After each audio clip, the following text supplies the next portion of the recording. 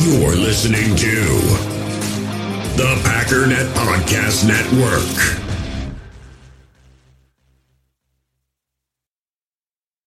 When you need mealtime inspiration, it's worth shopping Kroger, where you'll find over 30,000 mouth-watering choices that excite your inner foodie. And no matter what tasty choice you make, you'll enjoy our everyday low prices, plus extra ways to save, like digital coupons worth over $600 each week. You can also save up to $1 off per gallon at the pump with fuel points. More savings and more inspiring flavors make shopping Kroger worth it every time. Kroger, fresh for everyone. Fuel restrictions apply. You feel this nervousness on the phone there? Sir, I've been trying to make an urgent phone call up there. Well, I don't think it's something I want to do on an overseas phone. You gotta make some phone calls. Hang up the phone. Prank caller. Ladies and gentlemen, welcome once again to Packernet After Dark. This is the call-in show, the Packernet Podcast Network. If you'd like to call in, if you'd like to participate in the show, please feel free to do so. The phone number here is 608-501-0718. New callers go directly to the front of the line. Actually, I didn't check. We do not have any new callers. Strongly considered just skipping, but again, the phone calls are really tapering, so I don't want to skip and then just be like, well, I guess we're done for a week. So we're just going to power through. We got a lot done yesterday. I think we're going to try to do a lot today. See if we can even get within a week. That'd be dope. I think we can do it today. I don't know. But we went from 50 down to 38 calls. So we're making some headway here. Anyways, let's go ahead and get started with Fat Halbert. Ryan Fat Albert again. Sorry, man. Missed the second part of my point in the creative off season. One thing we should do rather than the puppy bowl, we should have the Packernet bowl. Okay. In which characters that call into After Dark, such as myself, would have various positions in the line. We could have, maybe Clayton be the play caller, like Buzzcut 36, slant right, bingo, whatever play. Okay. Then you got, Chris from Alabama running a sweep. The Joe the janitor cuts an amazing shot block, dislocates the guy's knees as he's coming around the edge. Yeah. Maybe it's you got the old days, Mr. Negative, back around episode 500, could be the D coordinator on the other side. There you go. Saying how many reasons why we can't possibly stop the play that we're about to run. You got Jersey Mike, Trucker Bob, everybody pulling and open up a hole and run into daylight. So I think there's some potential there. Just wanted to share that kind of fun thought. Thanks again, man. See you, man.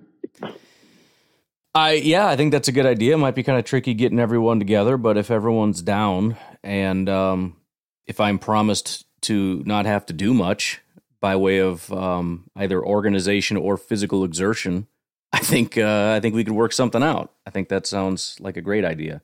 Also, food and beverage needs to be kind of the bigger thing than the football, but enjoy the football by all means. Enjoy, angry people trying to get your knees and things like that. I my knees are already jacked up, man. I don't need Jersey Mike freaking coming at me. But yeah, sounds good. Also, if we could do it like in my backyard so I don't have to go anywhere, that'd be dope. Hey, Big Ryan, Steve up and left, man. What's up, man? Hope we're improving since it's Saturday. Got over our mopes and everybody's feeling better out there. Go on, Packer Nation.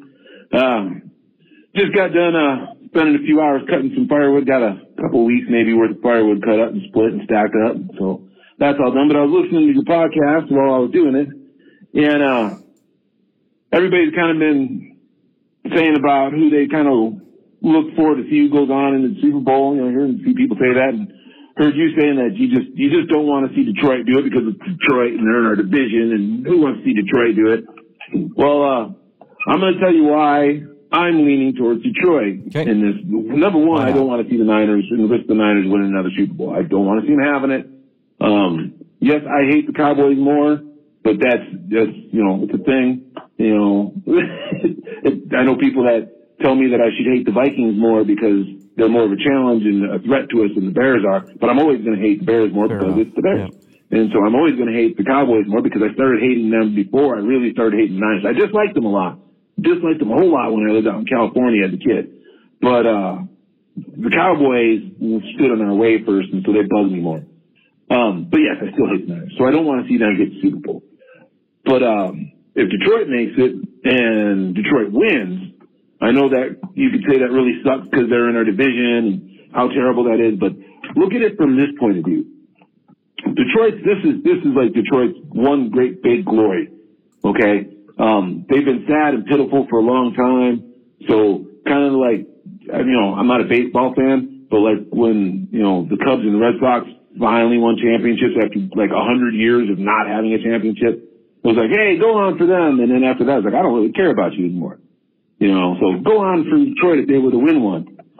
And then I don't have to care about them anymore, and I can officially start hating them. Because I always felt bad and pity for them before. Now I can officially start hating them.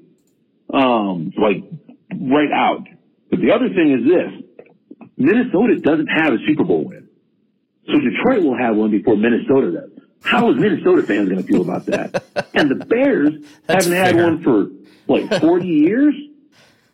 They haven't even... I'm surprised that made me feel so much better. The fact that it's like more a negative toward the Bears and especially the Vikings than the Lions.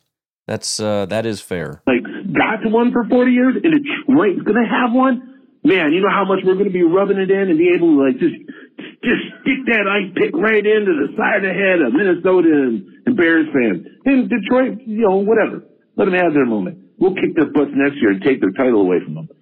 So, So think about that for a minute. See if that helps you out and sways you away from letting the Niners win. All right, man. Bye. So I don't think it fully swayed me. I will say, depending on if we could fully kind of get through this whole thing, if you could promise me that it was very similar to what the Bears did, a long time ago, where they kind of had a run, they went to the Super Bowl and lost, and then just kind of obviously they haven't been back since, and that was a long time ago. I think I'd be okay with that. And, in that case, if we assume the Chiefs win, either way, it's not a big deal anyways. I don't know. I think I still lean 49ers, though, just because, again, it kind of comes down to how much does it actually mean in terms of, what level does this put you on? It doesn't move the needle for the 49ers. This is every freaking year. Every year they get through this, but they can't get over the hump. They're not good enough to get over the hump. The Chiefs, if they win the Super Bowl, what does it mean? It's the same thing every year. They don't go up a notch. There's nowhere else to go.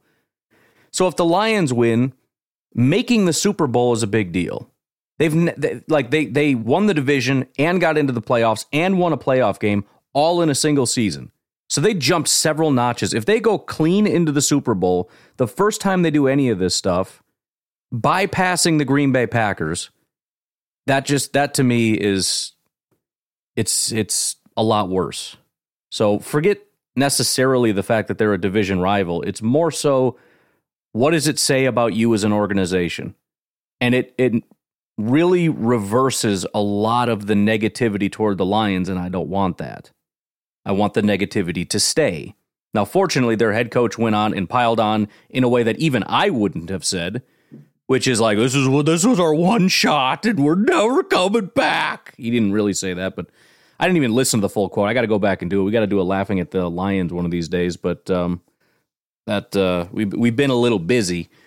But no, I think the chips are falling just fine, all things considered. The Lions are done. They're not going to the Super Bowl. They're not going to get to check that box. The 49ers go back again. Whoop-de-doo. That's not the point. Can you actually do anything? Can you actually be the team? And hopefully the answer is no. And then the Chiefs win the Super Bowl, and that does nothing for them either. It certainly adds to the legacy, but at some point you're just a dynasty, and it's just a matter of how big a one are you going to be. Is your dynasty going to be bigger and better than what Tom Brady and the Patriots did? I don't know. I freaking hope not, because I hated the Patriots because I was so sick of them winning for 20 years. I can't imagine the Chiefs are going to do that. But who knows? They're still doing it despite not having anything. And, they could lose Travis Kelce. Yeah, that's true. And they could actually get a wide receiver for the first time since Tyreek Hill leaves. Who knows? Maybe they go out and get a bunch of them and a free agent. So I don't know. I think as long as they keep their defensive coordinator there and probably the head coach stays there and they have at least one weapon to work with, I think they're just going to win Super Bowls freaking forever. Or at least until the Packers can actually get over the frickin' hump, get in there and beat them in the Super Bowl. Which is the other thing that's nice, because it's like there's this team that's just insurmountable and nobody can get over the hump. Like, bro, we can beat the Chiefs. We can do it. So that's the cool thing. It doesn't feel like, well, we can only go so far and then we're done. Like, we literally already beat the Chiefs. And I know that this team is good enough to beat the Chiefs. Now, next year we got to see, what does Jordan Love look like? What do our receivers look like? What does our offense look like? What does our run game look like? What does our defense look like? We got a new defensive coordinator, plenty of reason to be excited, but at the same time, maybe it's year one. Maybe a lot of guys don't fit the scheme. Maybe it's kind of clunky and it's not really coming together quite yet. And it's one of those things that in 2025 we're talking about, okay, year two, this is when things are going to come. You know what I mean? I don't know what's going to happen, but you moved the needle a little bit, but I still stand with what I said. Hey, Ryan, it's Joe, the janitor. What's up, man? From Connecticut. Oh, well, pretty excited. Joe Barry got fired. There it is. We're finally there. Can't wait to look My Lord. into who we're going to hire next. I just excited for the news. I know everyone else is going to be super excited too. So, on to the next one. Shalom. I'll be honest. First of all, I'm excited we finally got there. Apparently, January 24th at 10 o'clock is when that news dropped. I am stunned that the first call was Joe the janitor from Connecticut, who sounded like the saddest puppy in the world. I expected screaming and everything. Well, we got Kyle from Madison. I'm sure he'll be screaming or something. I don't know. We'll see how it's going. Ryan. Hey. Kyle from Madison. What's up, How are you, sir? I'm good. You? So, Joe Barry just got fired. Yep. I'm not going to celebrate some man losing his job. Okay, fine. Have it your way. I was, for a change. I'm sorry for him and his family. Obviously, everything goes with it. It's nature of the He's sport. going to get a job. Run around spiking the football. I just don't think that's right. But, the Joe Barry era is kind of a difficult one. There were stretches, obviously, even this year where it was like, oh, man, how quickly we can get rid of this dude. But he also had, some stretches where I'm thinking... My Lord, are we going to sit here and, cry through this thing like Joe Barry's gone and we're going to talk about how much we miss him? This is not what I expected to have happen here. All right, let's talk about Joe Barry. He was actually not that bad. Thinking about 2 years ago when we lost the Niners at home. That defense had a pretty nice little stretch there, and then that game they put up against the Niners was just really impressive. And just like they never seemed to be on the same page as the offense. They never put together these great teams at the same time. Overall, though, like I've been saying, I would really like to get kind of the innovator, Matt LaFleur kind of guy, but the defensive version of him on defense, so that those two squads, the offense and the defense, can kind of play off each other instead of this just kind of vanilla, I don't know, we'll get it done, maybe kind of defense. I'd love to see something innovative on that side of the ball because I think our offense is going to be good enough. They're going to be able to apply pressure on the opposing team's offense in addition to the defense. I do think it gives you an opportunity to do some things instead of just drop into coverage. Now, all that said, I do think it has to be pointed out, especially in this stretch run here, that in the last 5 weeks or so, and especially against San Francisco, a lot of the deficiencies I feel like weren't on Barry, but were on the players. Yeah, I agree. Barry can't catch the pick six. Sam's got to do that. Same thing with Nixon. There is definitely a dearth of playmakers outside of Jair Alexander when he's there in that Packers secondary. And so, Joe Barry, that's not a Joe Barry thing. I think Joe Barry called a good enough game against the 49ers to win that game. Guys just got to make a play also. So I'm a little conflicted, but ultimately I want us to move forward, and I don't think having Joe Barry there does that. I just hope we move forward and not backwards on defense, but as you've often said, that's not a good enough reason not to pull the trigger on it. So, we'll see. I'm anxious to see kind of the people they started interviewing. So, all right, go back, go. Well, two things, and listening to Halfley speak kind of helped me with this, even though I think we all know it, but let's just reiterate what we all know. I think anything that pertains to the entire defense, because there are bad players and there are good players, et cetera, But when you look at defense-wide, everybody is failing at these things. I don't think there's a single category that can't apply to the defensive coordinator. And I've said this too, like, well, tackling isn't Joe Barry's fault. Yeah, it can be. It absolutely can be. If your defense can't tackle, that doesn't necessarily mean everybody on this defense is devoid of tackling ability. It could be, but it also could just be that you're not teaching it, you're not practicing it, you're not drilling it.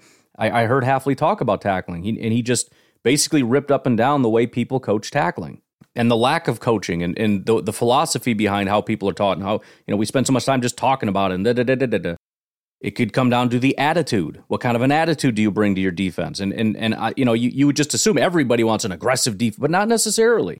That may be counter to what Joe Barry's actually wanting. He doesn't want you to overreact and attack and be aggressive and all that. It's more about be patient and wait and what I don't know. I'm just saying every single thing can come down to the defensive coordinator, and I think the best way to gauge whether it's the DC or the players is it the entire team? Or is it like some individual guys? You say, well, what about a dropped pass? Well, let me tell you about a dropped pass. Some defensive coordinators, for example, Halfley, when he was with Schiano in particular, with that defensive scheme, it was very heavy in take the ball away. Well, if you want your identity to be opportunistic in taking the ball away, guess what you're going to do a lot? You're going to practice that. Now, everybody has some kind of a thing where they, you backpedal and then we throw a football and then you run forward and you catch it. Like, okay, cool. Listen, the bottom line is there's only so much time in a day and you can only emphasize so many things. But if the things that your defense is failing with happen to be the things that you don't emphasize, to some degree, that does fall on the defensive coordinator. Now, again, if you bring in a new guy and he emphasizes some things, that means he's not going to emphasize as much some things that Barry did emphasize, and those things may struggle. I don't know what they are. It's just the reality. It's just trying to find that balance in the right things. But, listen, and I know the players would never accept that. No, it's on me. That's BS. All that. That's the right attitude to have. And of course, you still should make the play. But to pretend that, practicing it isn't going to make you better at it, and teaching fundamentals isn't going to make you better at something like tackling is just, it's not true. And whether that's specifically a Joe Barry thing or the guys under him or whatever, or how much time we put into each phase of different things. And, look at some of the drills that they do sometimes. You watch it and you're like, what is that? Do you think that actually helps? And maybe it doesn't. Maybe it's stupid. And again, we always just assume like, well, the coaches know best. Okay, well, here's the problem with that, because I'm hearing coaches talk about how stupid coaches are and how they do things wrong and how, I used to teach this way. And again, this is Halfley. I've been going through a lot of his coaching stuff, which is actually extremely interesting. I usually don't like it a ton. Like my I don't know, my eyes glaze over a little bit when I listen to some of this stuff, but maybe it's just the specific topics or just his way of teaching it. I don't know, but very interesting, very understandable. But, he'll talk about, like, I taught that up until 6 years ago, and now I realize that was the wrong thing to do, which is to say there's a lot of different philosophies out there, and some of them are wrong. They disagree on stuff. I think that's wrong. Well, I think you're wrong. Well, guess what? Somebody's wrong. And maybe Halfley's wrong. Maybe he sucks. I have no idea. I'm not simply trying to come in and simplify this and say Barry was wrong about everything, and this new guy's going to be right about everything. It's just to kind of put your mind at ease a little bit, because at the end of the day, one way or another, everything does fall on the defensive coordinator. I mean, look at the offense as a counterexample. Look at how many things that they failed to do early and then got cleaned up. That isn't just because the players all got better. It's because the offensive coaches did a good job of identifying problems and fixing them.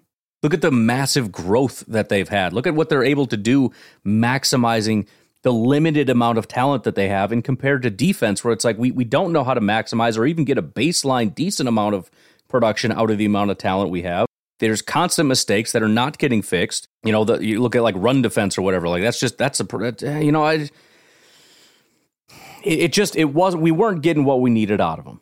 And again, there are going to be players that are just not good enough, and they're not built to tackle very well. That's not their thing.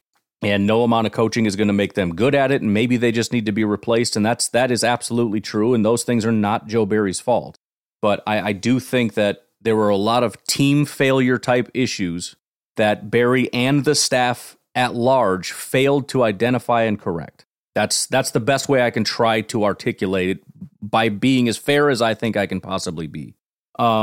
The other thing you mentioned was the innovator, and I do think Hafley is that. I don't know. It's tough to say. But I think the reason I say that I think he is number one, he pulls from a ton of different experience. And his only real time running a defense was at Ohio State. It was 1 year. He worked under a bunch of people in the NFL and in college. Then he ran a defense at Ohio State.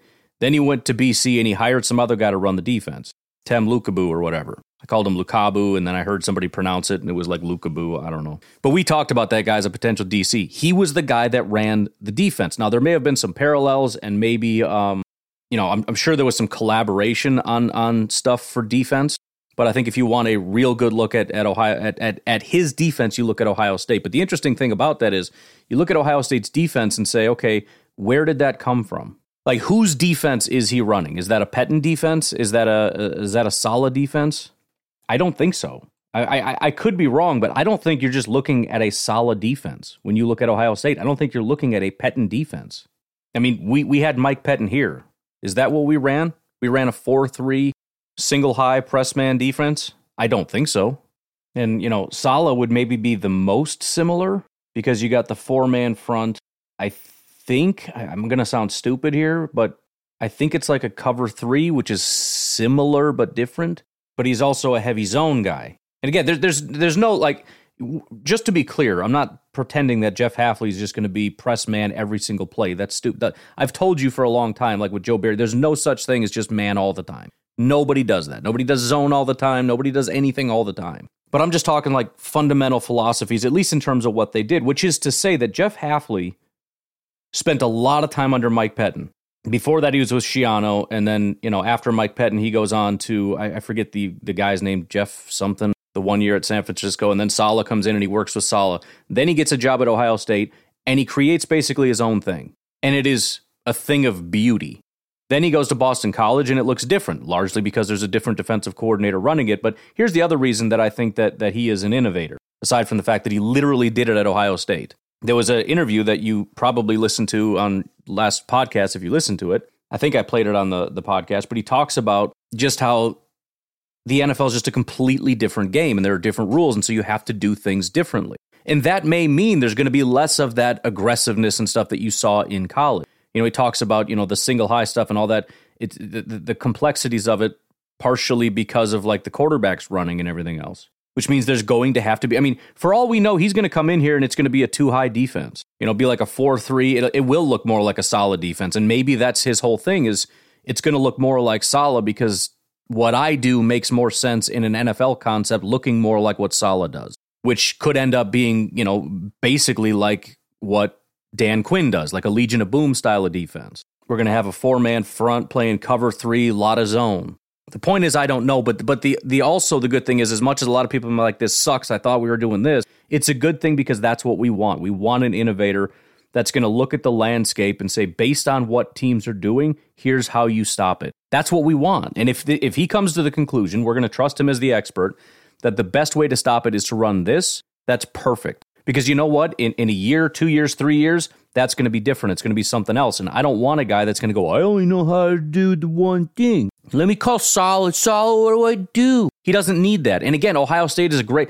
just the fact that he can go from NFL to college is really a big deal. The fact that he can go to the NFL and coach in a way that works for the NFL, then go back to college after he spent like 10 years in the NFL. It was a long time. It was Cleveland for... No, he was in Tampa Bay for 2 years. Then it was Cleveland for 2 years. So 4, and then it was San Francisco for 3. So he was in the NFL, I think, for 7 years. And then he gets a job to go back. And this was honestly one of the things that scared me. It's like, oh man, he's been in college for this long. Plus he's been a head coach for such a long time. So he's kind of been out of the defensive headspace a little bit, which is actually part of the reason he left, is because he wasn't even in like a coaching headspace, because college coaching is so weird and it doesn't revolve around football as much, so he really kind of hated it. So much like recruiting and fundraising and all that crap. But it's so good to see, again, he spent 7 years out of college football. He gets a job to go to a major program, gets reacclimated to the college landscape. And by the way, he didn't come from Ohio State, so it's not like he has a baseline familiarity with like all the rivals and everything. I don't know how closely Rutgers and Ohio State overlap, but really the ability as a defensive mind to come in, take on a completely new role, to adjust from the NFL to college football, which involves not just play calling, but psychology, to get away from the multimillionaire, grown adult men, 25, 30 years old. Richard Sherman is who he was coaching, to then go to college, which is a completely different headspace with different young men who are inspired a different way, who are coached a different way, with all different offensive schemes, the wide variety of offensive schemes that you're going to see in college, and the way that the different rules in college, and so how that dictates what kind of a defense you're going to run. For him to come in and in 1 year build a defense that is catered to Ohio State's players and to college football offenses, and for that to be one of the most dominant defenses in football, which in the prior year was not a good defense at all, is one of the more staggeringly impressive things that I can think of. I mean, that really is impressive. And it really speaks, again, to innovation. Because if he had just taken what he learned from Saleh and just, again, copy-paste that at Ohio State, dude, they would have gotten the crap beat out of him. It's not going to work. It's not the same game. It's not the same players. It's not the same whatever. It's all different. So, doesn't mean he's going to be able to necessarily do that, but he has that ability. And he has that mentality, too. It's not just, I'm being hired. And again, to be fair to Barry, because, obviously it's not very nice to say that's all he can do. The reality is, I think he was hired just to be Fangio. I think that was the expectation. Come in and do what Fangio does. I don't think anybody was asking him to innovate, at least not initially. But as I said, I think the Fangio defense seems to have had its day. That would have been probably his time to innovate. And maybe he did. And maybe that's when we started to see things down the stretch that were different. And, it was like, let's just get away from some of the fundamental things we're doing. Let's mix some things up. We started seeing guys jumping routes and everything. Not to say that that's not a part of, the Fangio defense, because I know for a fact it is. But I don't know. I don't really know. I'm just saying I'm excited to see what this guy can do. Everything I've heard, I've been excited about. I know that that's probably just fandom. I mean, I was relatively excited about Joe Barry, although there wasn't really much to. Actually, I think everybody hated it, and there was really nothing to be excited. I mean, there was no videos of anything. It was a couple things of him like interacting with players, and he seemed high energy or whatever, and that was about it. But this just seems like a different animal. This really does seem like the innovator that we've been asking for, like just a brilliant defensive mind, not a Fangio guy or a Saleh guy or a Pettine guy, a defense guy. Anyways, how are we 26 minutes in already? I'm talking too freaking much. All right, let's take a break. We're doing speed round. We got Kyle from Madison Part 2 coming up.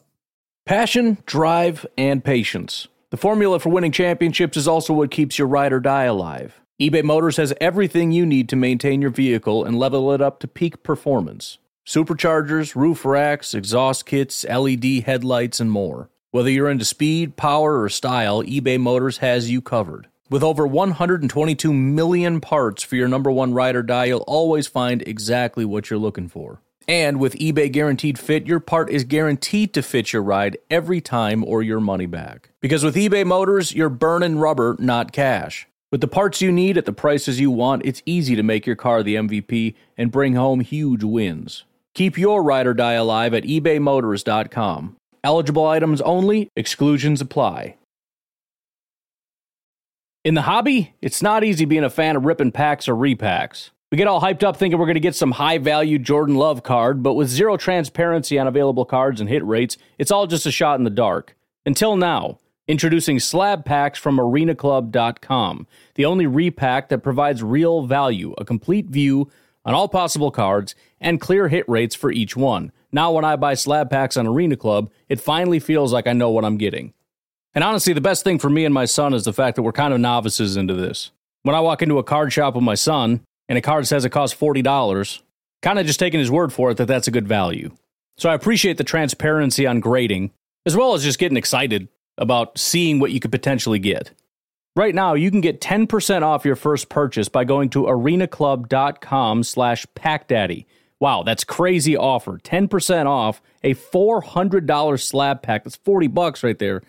Anyways, that's arenaclub.com/packdaddy for 10% off your first purchase. We all have smartphones, and we all know they're pretty amazing, but they also can be amazingly distracting, especially when we're around other people.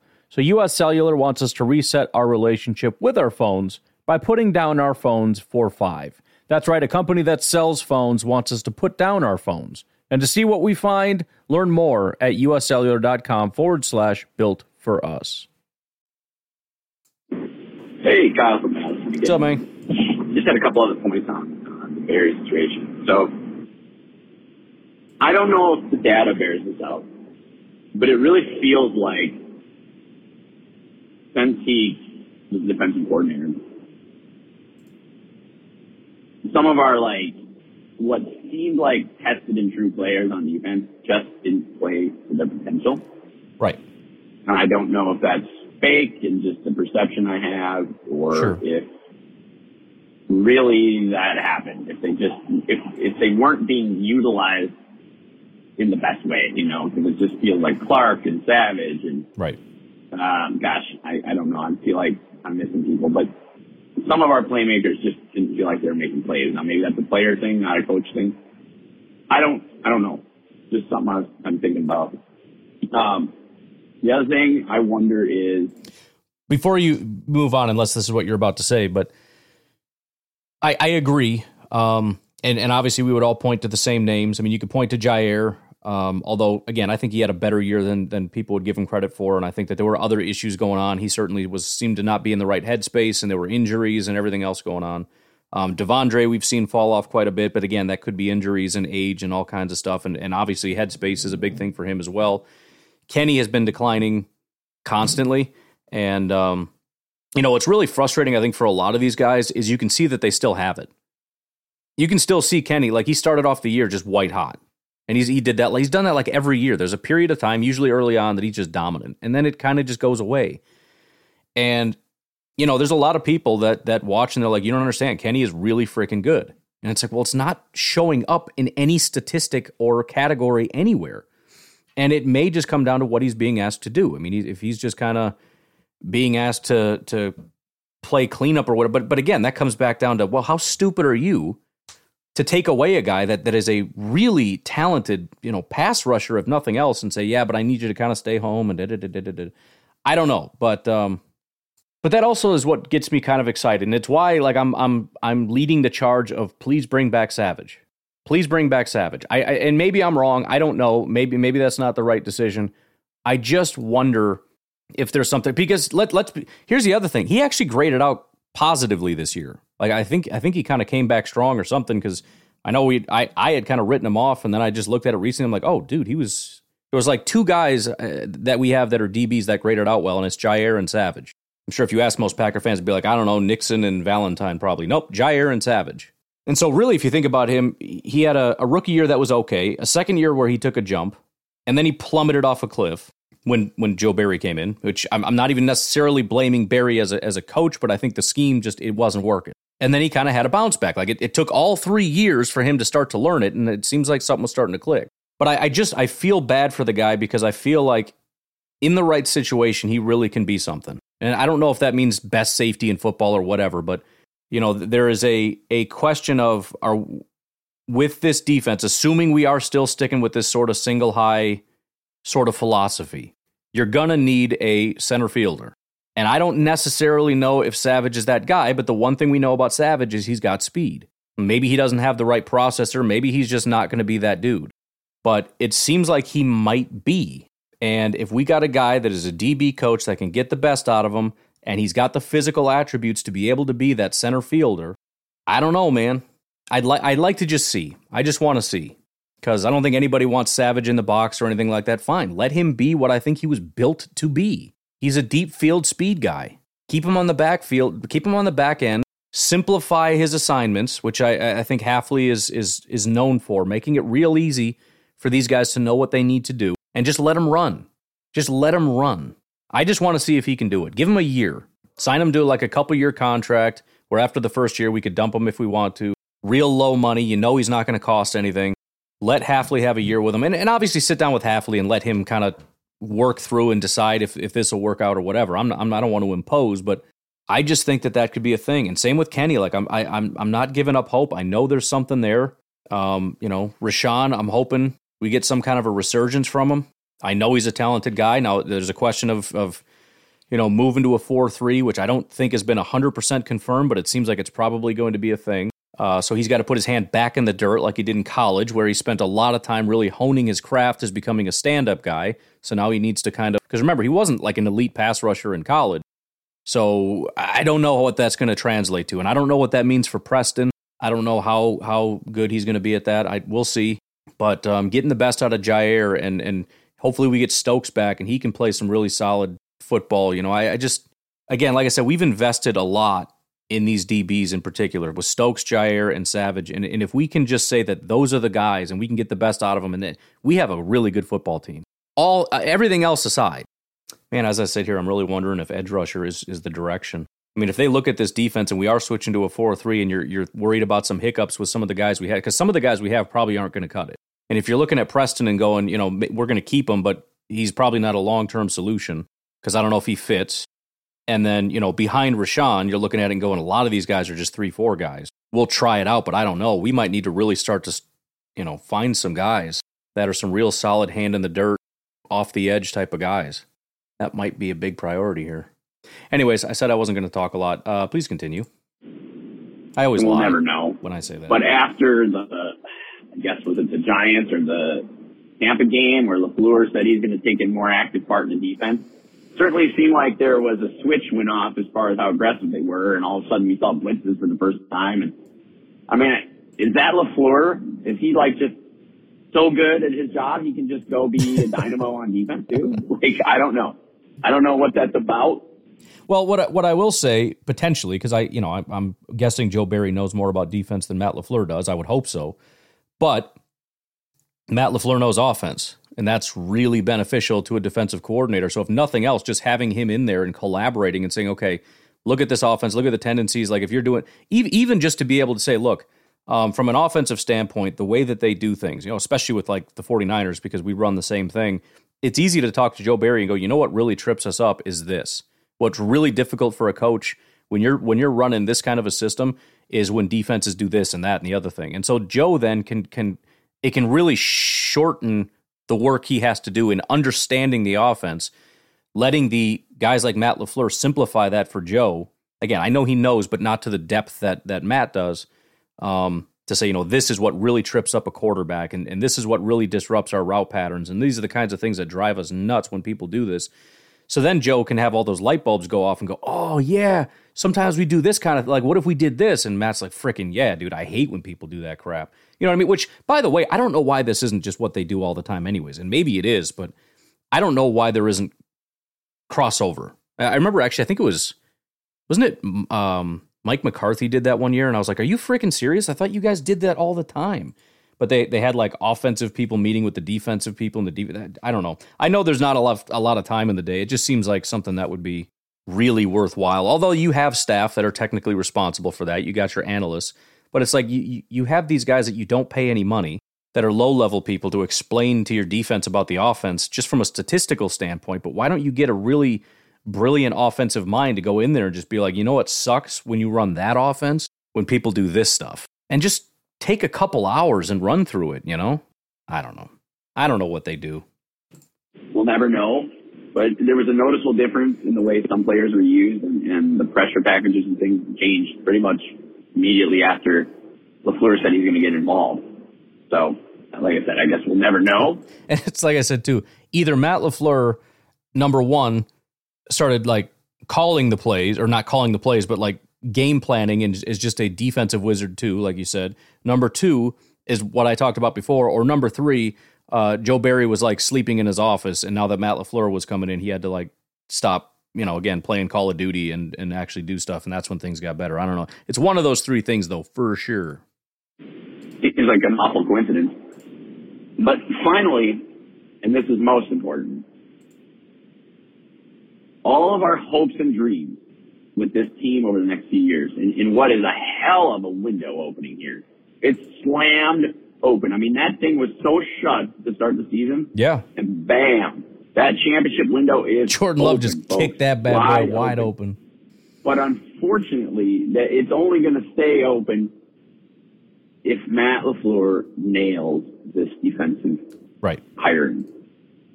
He has to get this right. He has to. because you know the way the Packers operate. They're not going to do what the Bucs did this year with Adrian Griffin, just can them after midseason. I just don't see the Packers doing that. That's just not how they operate, even when they should. So, whoever they get as DC is probably minimum 2 years here, even if it's not great.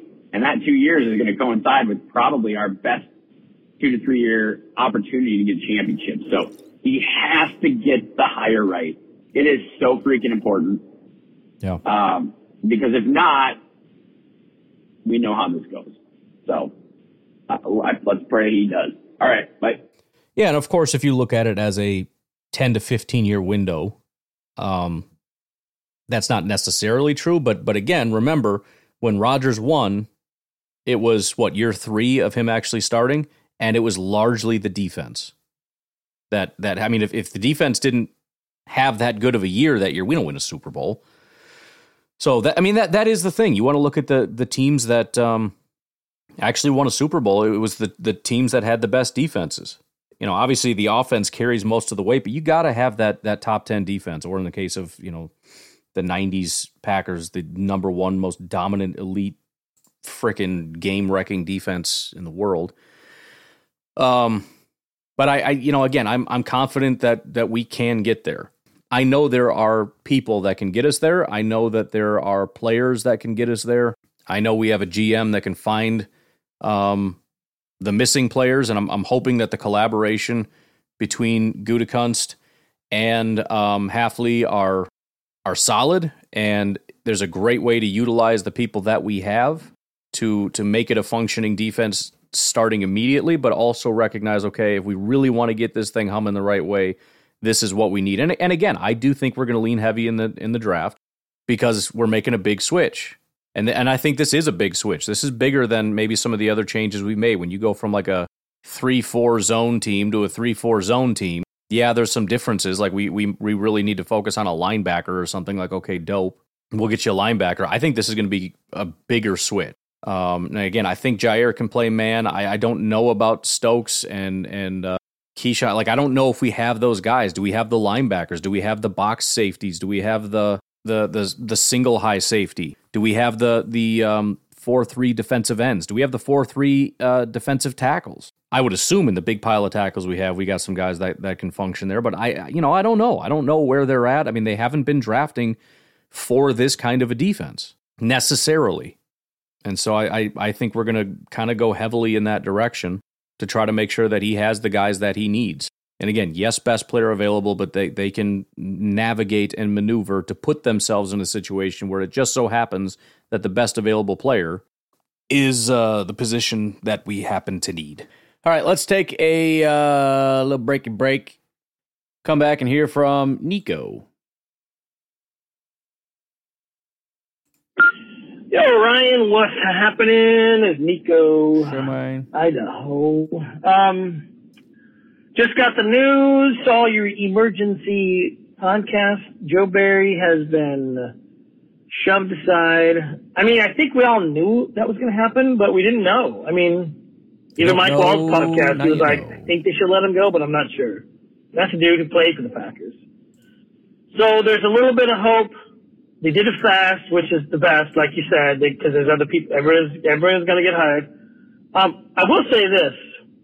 I know we have holes. We got holes everywhere. Every team has holes. As far as what we're going to draft, I tell you, I think they might still go best position available or best available because, it's not really good to draft for need because sometimes you stretch. I mean, if there's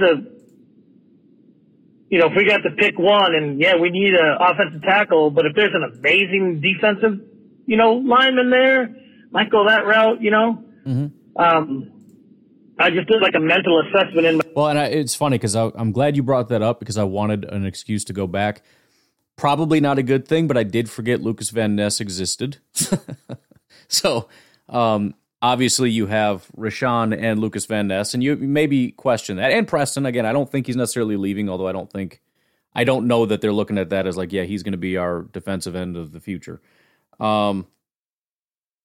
That's not to say, again, that they're not going to take another swing, but, another first-round swing, I don't know.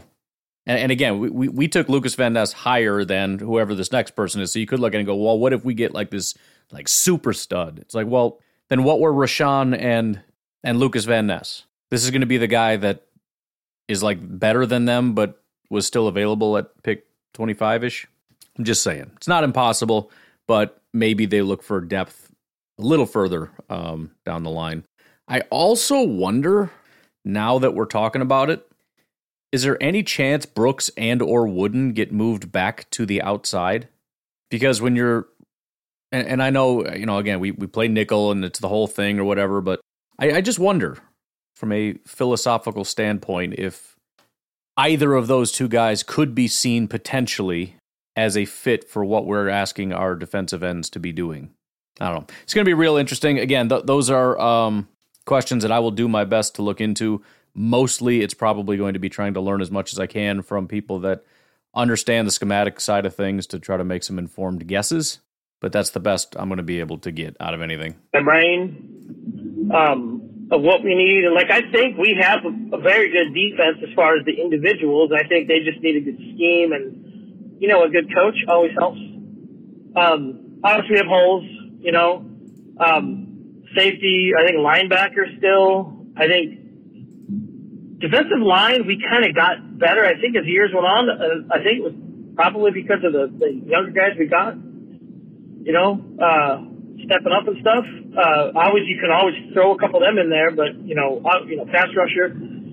Offensively, I'd like to get a good young running back and still keep Jones, but, I think we still have if we enter the league with the exact same team we have this year, next year, I think we still probably win the division. So let's hope we can just improve it. I'm very optimistic. There we go. So, that's the ticket. So anyways, hey, go Pack Go. Let's get some fiery, I don't want to say ankle biters because that's so cliche-ish. Yeah, I get it. Just want a good defense coordinator that can run a good scheme. And like I said, I think we already have the players. We just need a sprinkling of some talent, maybe a free agent or two, and some young guys with potential.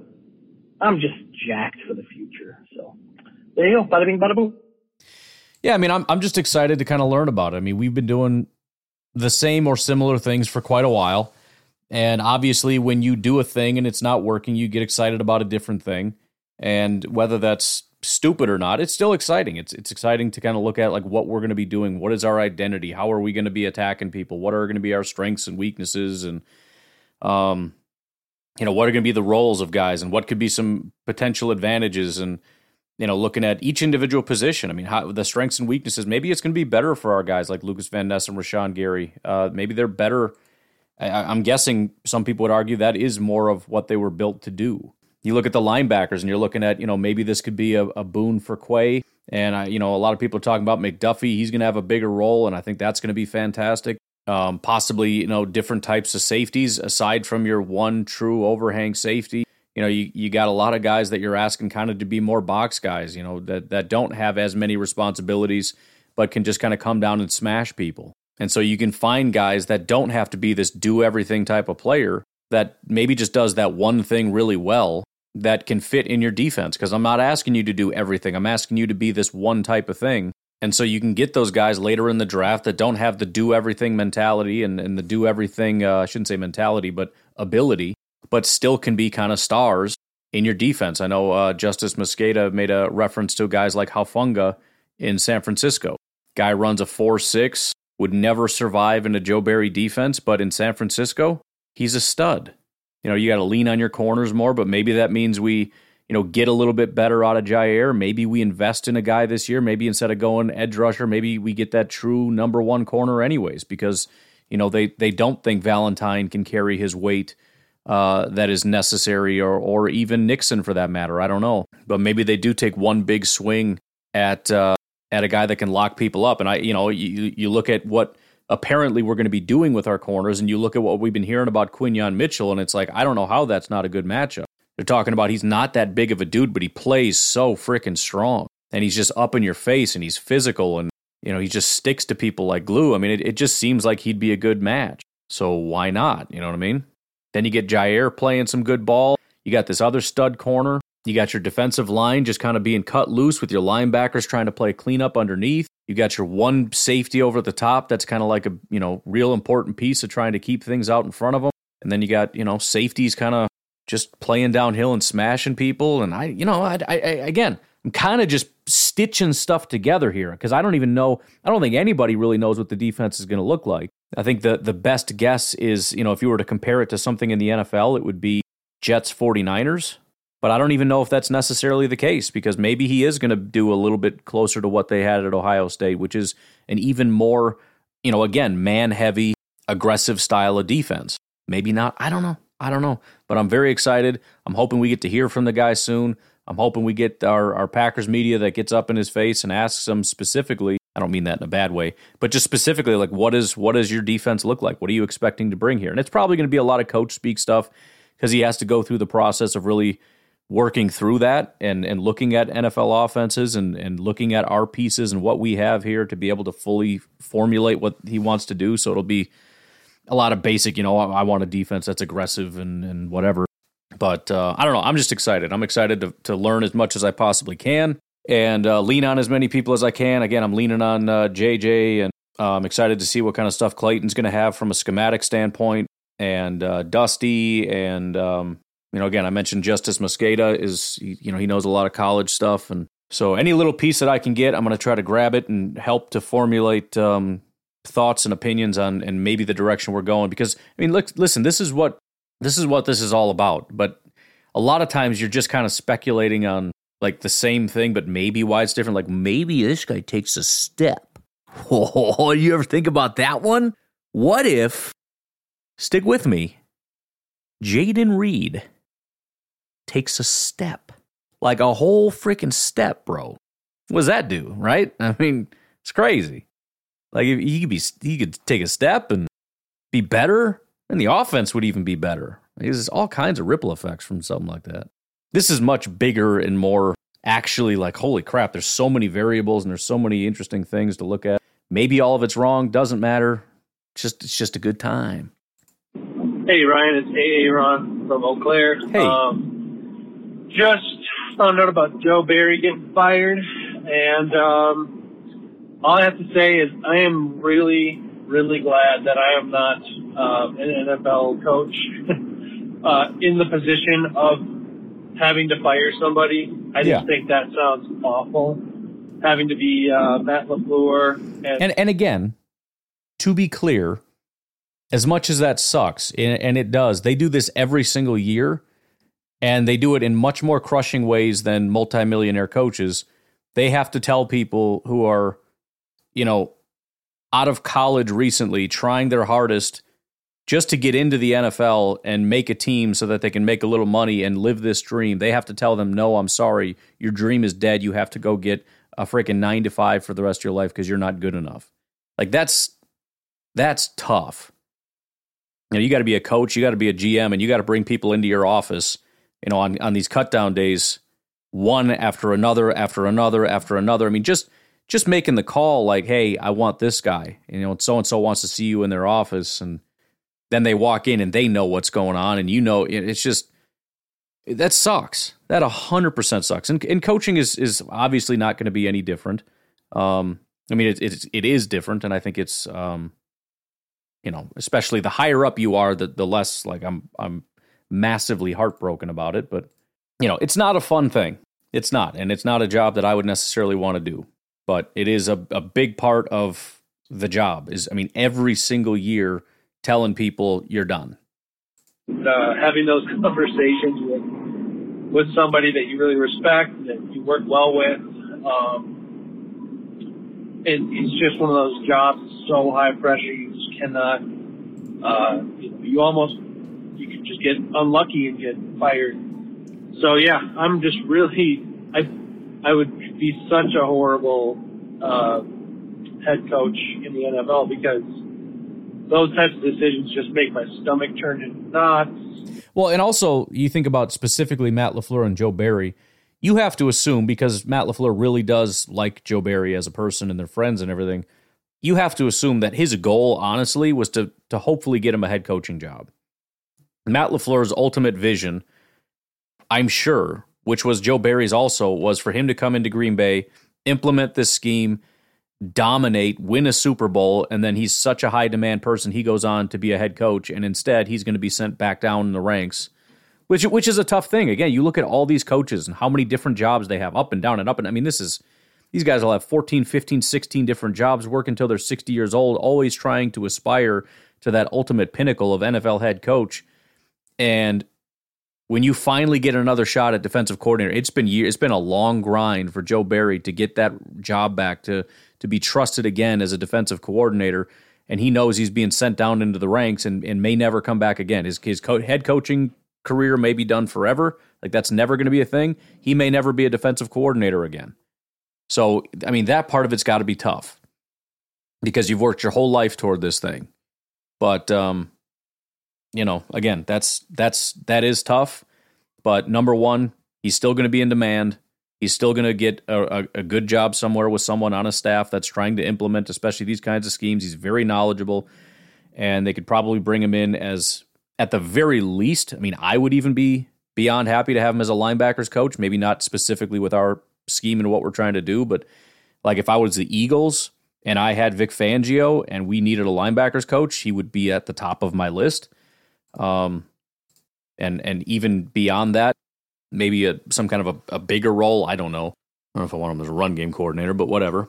He'll always have a job. As long as he wants to work in the NFL, he's going to have a job, and that's a good position to be in. But it's not going to be a thing. And to be, again, I know, I get where everybody's coming from, but this is just a matter of sorting and figuring out what your aptitude is and where you belong. And still, Joe Barry is one of the best defensive minds in the entire world, and that's not debatable because of where he's gotten to. But he's just not quite on the level of some other guys. And the question has been asked and answered numerous times, is he head coach material? That obviously we never even reached that pinnacle. And maybe he is. I mean, it's a different kind of a job, but is he defensive coordinator material? I think the answer is no. I think it's been no. I think it stays no. And again, that may seem harsh, but it's also just the reality. And so then ask the question, should he be paid as a defensive coordinator money, when he's not qualified to be a defensive coordinator? The answer is no, especially when there's other ramifications. There's other negatives here. Number one, there are qualified people who are getting paid to coach linebackers because they can't get defensive coordinator jobs because guys like Joe Barry are taking those jobs. That's number one. There are also football players that are under his tutelage who are not going to get the contracts that they should be getting if they had better coaches getting better plays out of them. So their careers are in jeopardy. So it's not just a negative that a guy got fired. And I'm not trying to say everybody's saying that. I just want to be very clear. There's a lot of it's mostly positive if we get a guy in here that is better than Joe Barry. And again, I'm not asking for Joe Barry to be hung from the rafters. I want him to get a job where he is excellent. And I want him to go be excellent and go be paid for him being excellent at what he does best. And I'm sure he's got a lot of great things that he can bring to a team, and I want him to find his groove, and I want him to go there, and I want him to be paid for it. But taking somebody else's job and taking a salary that he shouldn't be earning and putting a damper on these players' very short careers because he's not qualified to do the job is not something that I find as being the best possible. I don't accept the premise that that's the nice way to go about things. You can be polite about it, that's true, but it's not like keeping is nice and firing is mean. I think that's simplistic and nonsense. And again, I'm not saying you're saying that. I keep hearing it, and it's just like nails on a chalkboard to me, where it's like, okay, let's be nice about it, but the wrong thing to do is keep him. Not just from a purely competitive standpoint. It's the wrong thing to do morally. It's not right for Joe, not right for LaFleur, not right for the organization, not right for the players, not right for the guy that should have that job, not right for anybody. It's to the point where I don't think I could do it. It would break my heart. So anyways, I guess my alternative perspective to, we get to have a new defensive coordinator, which I think probably is going to be really good for the team, is, I feel bad for the guy. I hope he's able to land on his feet and maybe, still do what he does somewhere in a way that's successful.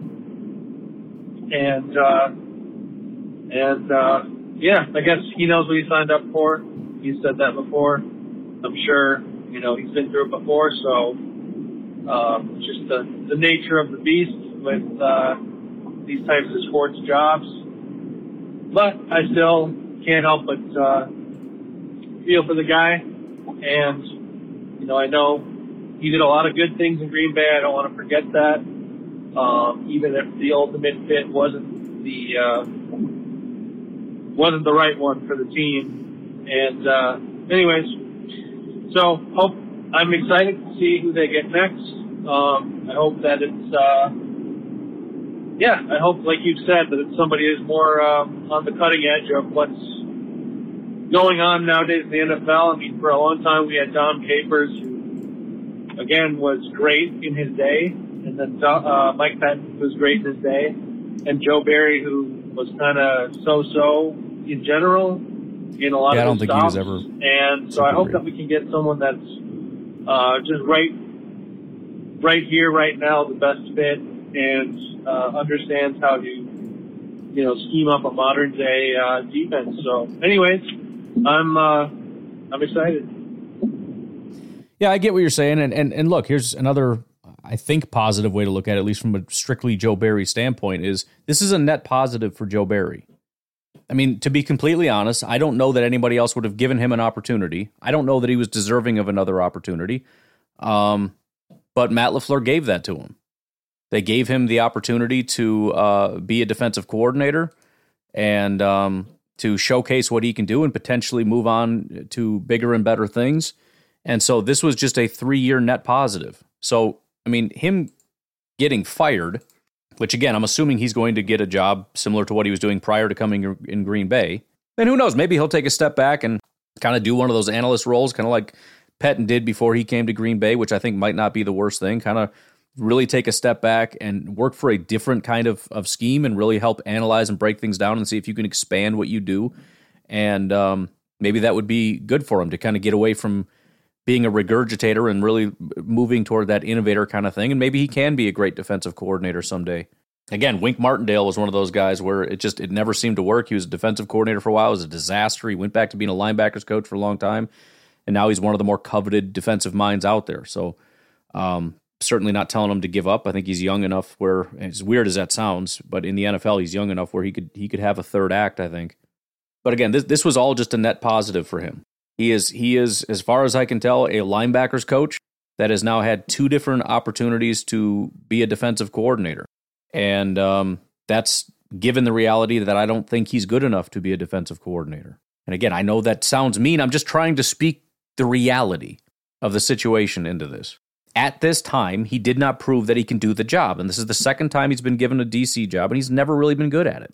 So this was a good thing. It was great that he was given the opportunity. Not great for, again, anybody else but Joe Barry, but it was great for Joe Barry. So good for him that he was given this thing. And I agree. I hope he lands on his feet. I don't know why he wouldn't. I mean, I don't think he's so awful that he should never be near an NFL team. I think he has. I'm sure he has a firm understanding of this particular scheme. And so again, working under somebody that does that and working toward implementation and maybe being like the number 2 guy behind like a Fangio or who knows, maybe he goes to Carolina if they decide to keep a Jero Evero or something like that. Or again, if I were consulting with him, I would try to get a job away from the Fangio scheme and either work with the linebackers or see if you can get some kind of an assistant role or an advisory role. I don't know if he's quite earned that. That seems to be like all the old, again, like Pettin and whatnot, because these are guys that have gotten like head coaching jobs and stuff. Dom Capers, dude was like a head coach and a longtime defensive coordinator. He's like an advisor now. But I mean, if you can do that just to learn some of the other concepts and everything, I think you should do that. But again, instead of looking at the firing as a negative, see the hiring as a net positive. It's like his baseline is like a 6, and he's always had a 6, and I think he's going to continue to be a 6, and that's great. Matt LaFleur gave him 3 years of being an 8, and now he's going back to being a 6. That's not a net negative, that's a net positive. He's not an 8. He shouldn't have even been given an 8, but he got it for 3 years, so good for him. Congrats. One little thought to tack on is I was listening to your podcast about how this is the opportunity for the Packers to not just make smaller improvements, but to really set themselves up for the absolute best chance they can be in to get to, an elite team. Yeah. And I like that because I feel like in a lot of ways, where a lot of teams err on firing people too quickly, the Packers definitely err on the side of being a little bit too patient with people sometimes. And we saw that with Dom Capers. We saw that with some of the players that they've hung on to for a little bit too long, hoping they would pan out, Demarius Randall, people like that. So I'm really, it's good to see that they are sort of modifying their approach, I think, just enough to hopefully start doing things in a little bit quicker of a way. I think there is a fine line because you could be the Panthers, and we all know that's not a very good situation. Just hiring, firing. The Browns for a long time were like that. Not so much now, but the Chicago Bears have been like that for a long time. So I think it's good that they're able to kind of take a little bit of that approach of being a little more knee-jerk, I guess, a little bit more snappy on the uptake. I think about sometimes our greatest strengths can sometimes become the thing we rely on too much. So we need to lean into something that's not our greatest strength. So, for example, I tend to be a little bit too, maybe like the Packers, a little bit too understanding of people sometimes in my teaching job, for example. Sure. And give students a little bit too much of the benefit of the doubt. So for me to get a little bit hard on them is usually a good thing. It's usually not too much, but just knowing myself, knowing that I tend to be a little bit more, let's just let them make the mistakes and see how it goes, see if they can improve. But knowing that sometimes, if that's my tendency, then it's okay if I go a little bit out of that sometimes for the right reasons. I think that's what the Packers need to do and what they are doing. So hopefully that's what's going to happen, and we'll just see. Yeah, we'll see. I mean, obviously patience is always going to be a part of it in terms of, draft and develop, right? Development is a major component, and as long as there is room for development, then they're probably not going to let that player go. However, there is a question still of putting the best guy out there, and if he's not the answer, do we maybe push a little harder toward moving them out, or just saying they're good enough, or even some guys underneath? We got this second round guy, we need to put him out there. No, you don't. We have Emmanuel Wilson, the running back, and I don't want to overblow it because we didn't get to see him very much, and maybe he is very limited in a lot of areas, but let's just use it as an example. Let's just say, for an example, he actually was better than A.J. Dillon. Should he have been getting snaps over Dillon? Yes. Now, I'm not saying that was the case, but even if Dillon's in a little bit of a slump and Emmanuel Wilson just seems to be catching fire, that's what we're doing now. And, I mean, Dillon, by all means, win it back, but, it is what it is, man. We're trying to be the best possible team that we can be. Not just say, well, I know Dillon can be better and Emmanuel Wilson is limited. Well, then why even bother getting Emmanuel Wilson? If you're not going to give him the benefit of the doubt that despite the limitations, they can overcome that and become something great and help our team, then don't bother. So, I mean, it's certainly a balancing act, and we'll see if they end up getting a little bit more aggressive and just putting the best pieces out there. That's kind of another thing that I'm hopeful for with Hafley is almost like a Bill Belichick approach, which is, the Packers for a long time, and I think this is the way the NFL is going and everything else, they've gotten away from specialization and have moved more toward guys that can just do a little bit of everything. And I think part of the problem is it's really hard to find guys that are really good at something because they're so good at everything. I mean, you got to be really, really, really, really good. Like those guys, early first round pick type guys that can do everything and be elite at all of them, or do everything and be elite at anything. But, you look at Bill Belichick and what a masterful job he did for many years of just finding that exact right piece for that exact right thing that we're trying to do. Like he'd go grab a running back. Nobody really wanted him. Nobody really cared. And he'd be a star in New England. Because it's just a matter of, I need a guy that has that one piece that just kind of fits with that one thing that we're trying to do. And he would fit it perfectly.